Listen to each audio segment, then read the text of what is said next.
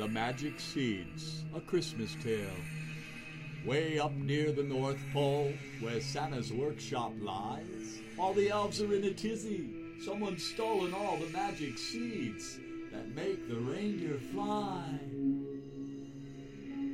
With Christmas just around the corner, Santa's in a frantic state, with no way to bring his toys to kids on that very special date. But a little elf called Jingles came to Santa with a plan to set off across the Arctic where she'd find that guilty man. And Jingles was Santa's most trustworthy elf, rather tiny but brave and always eager to help. And out of all of the elves working for him, he felt that she would be best, even more than himself. So he blessed her with a bag of magic dust he used to soar up and down all the chimneys, a cherished trick from days of yore. And he had another gift to share, so that she would be prepared. A heated glare he used to zap all the frozen ice on chimney caps, where his belly might get trapped. He had a very big belly, you know. Ho, ho, ho! And she went and saddled Rudolph with his bright red glowing nose to help her track those footprints of the thief across the snow. And after 3 long days of walking, which Rudolph seldom did, she came across a massive cave where the seed thief might have hid. And she spied 2 eyes in that darkened space that glowed a ghostly blue. Then a huge creature came blubbering out, but she knew just what to do. Now the abominable snowman was a frightening foe.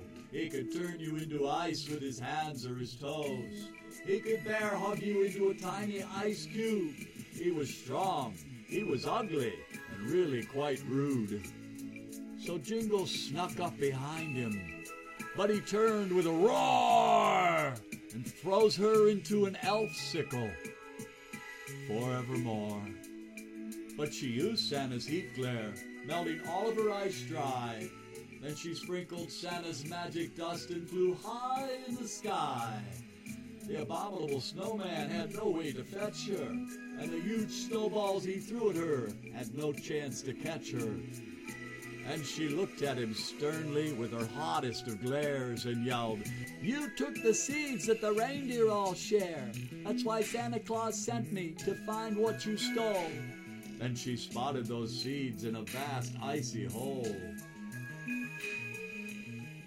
So she cranked up her heated glare till it burned like the sun, and aimed it right at him for the things he had done.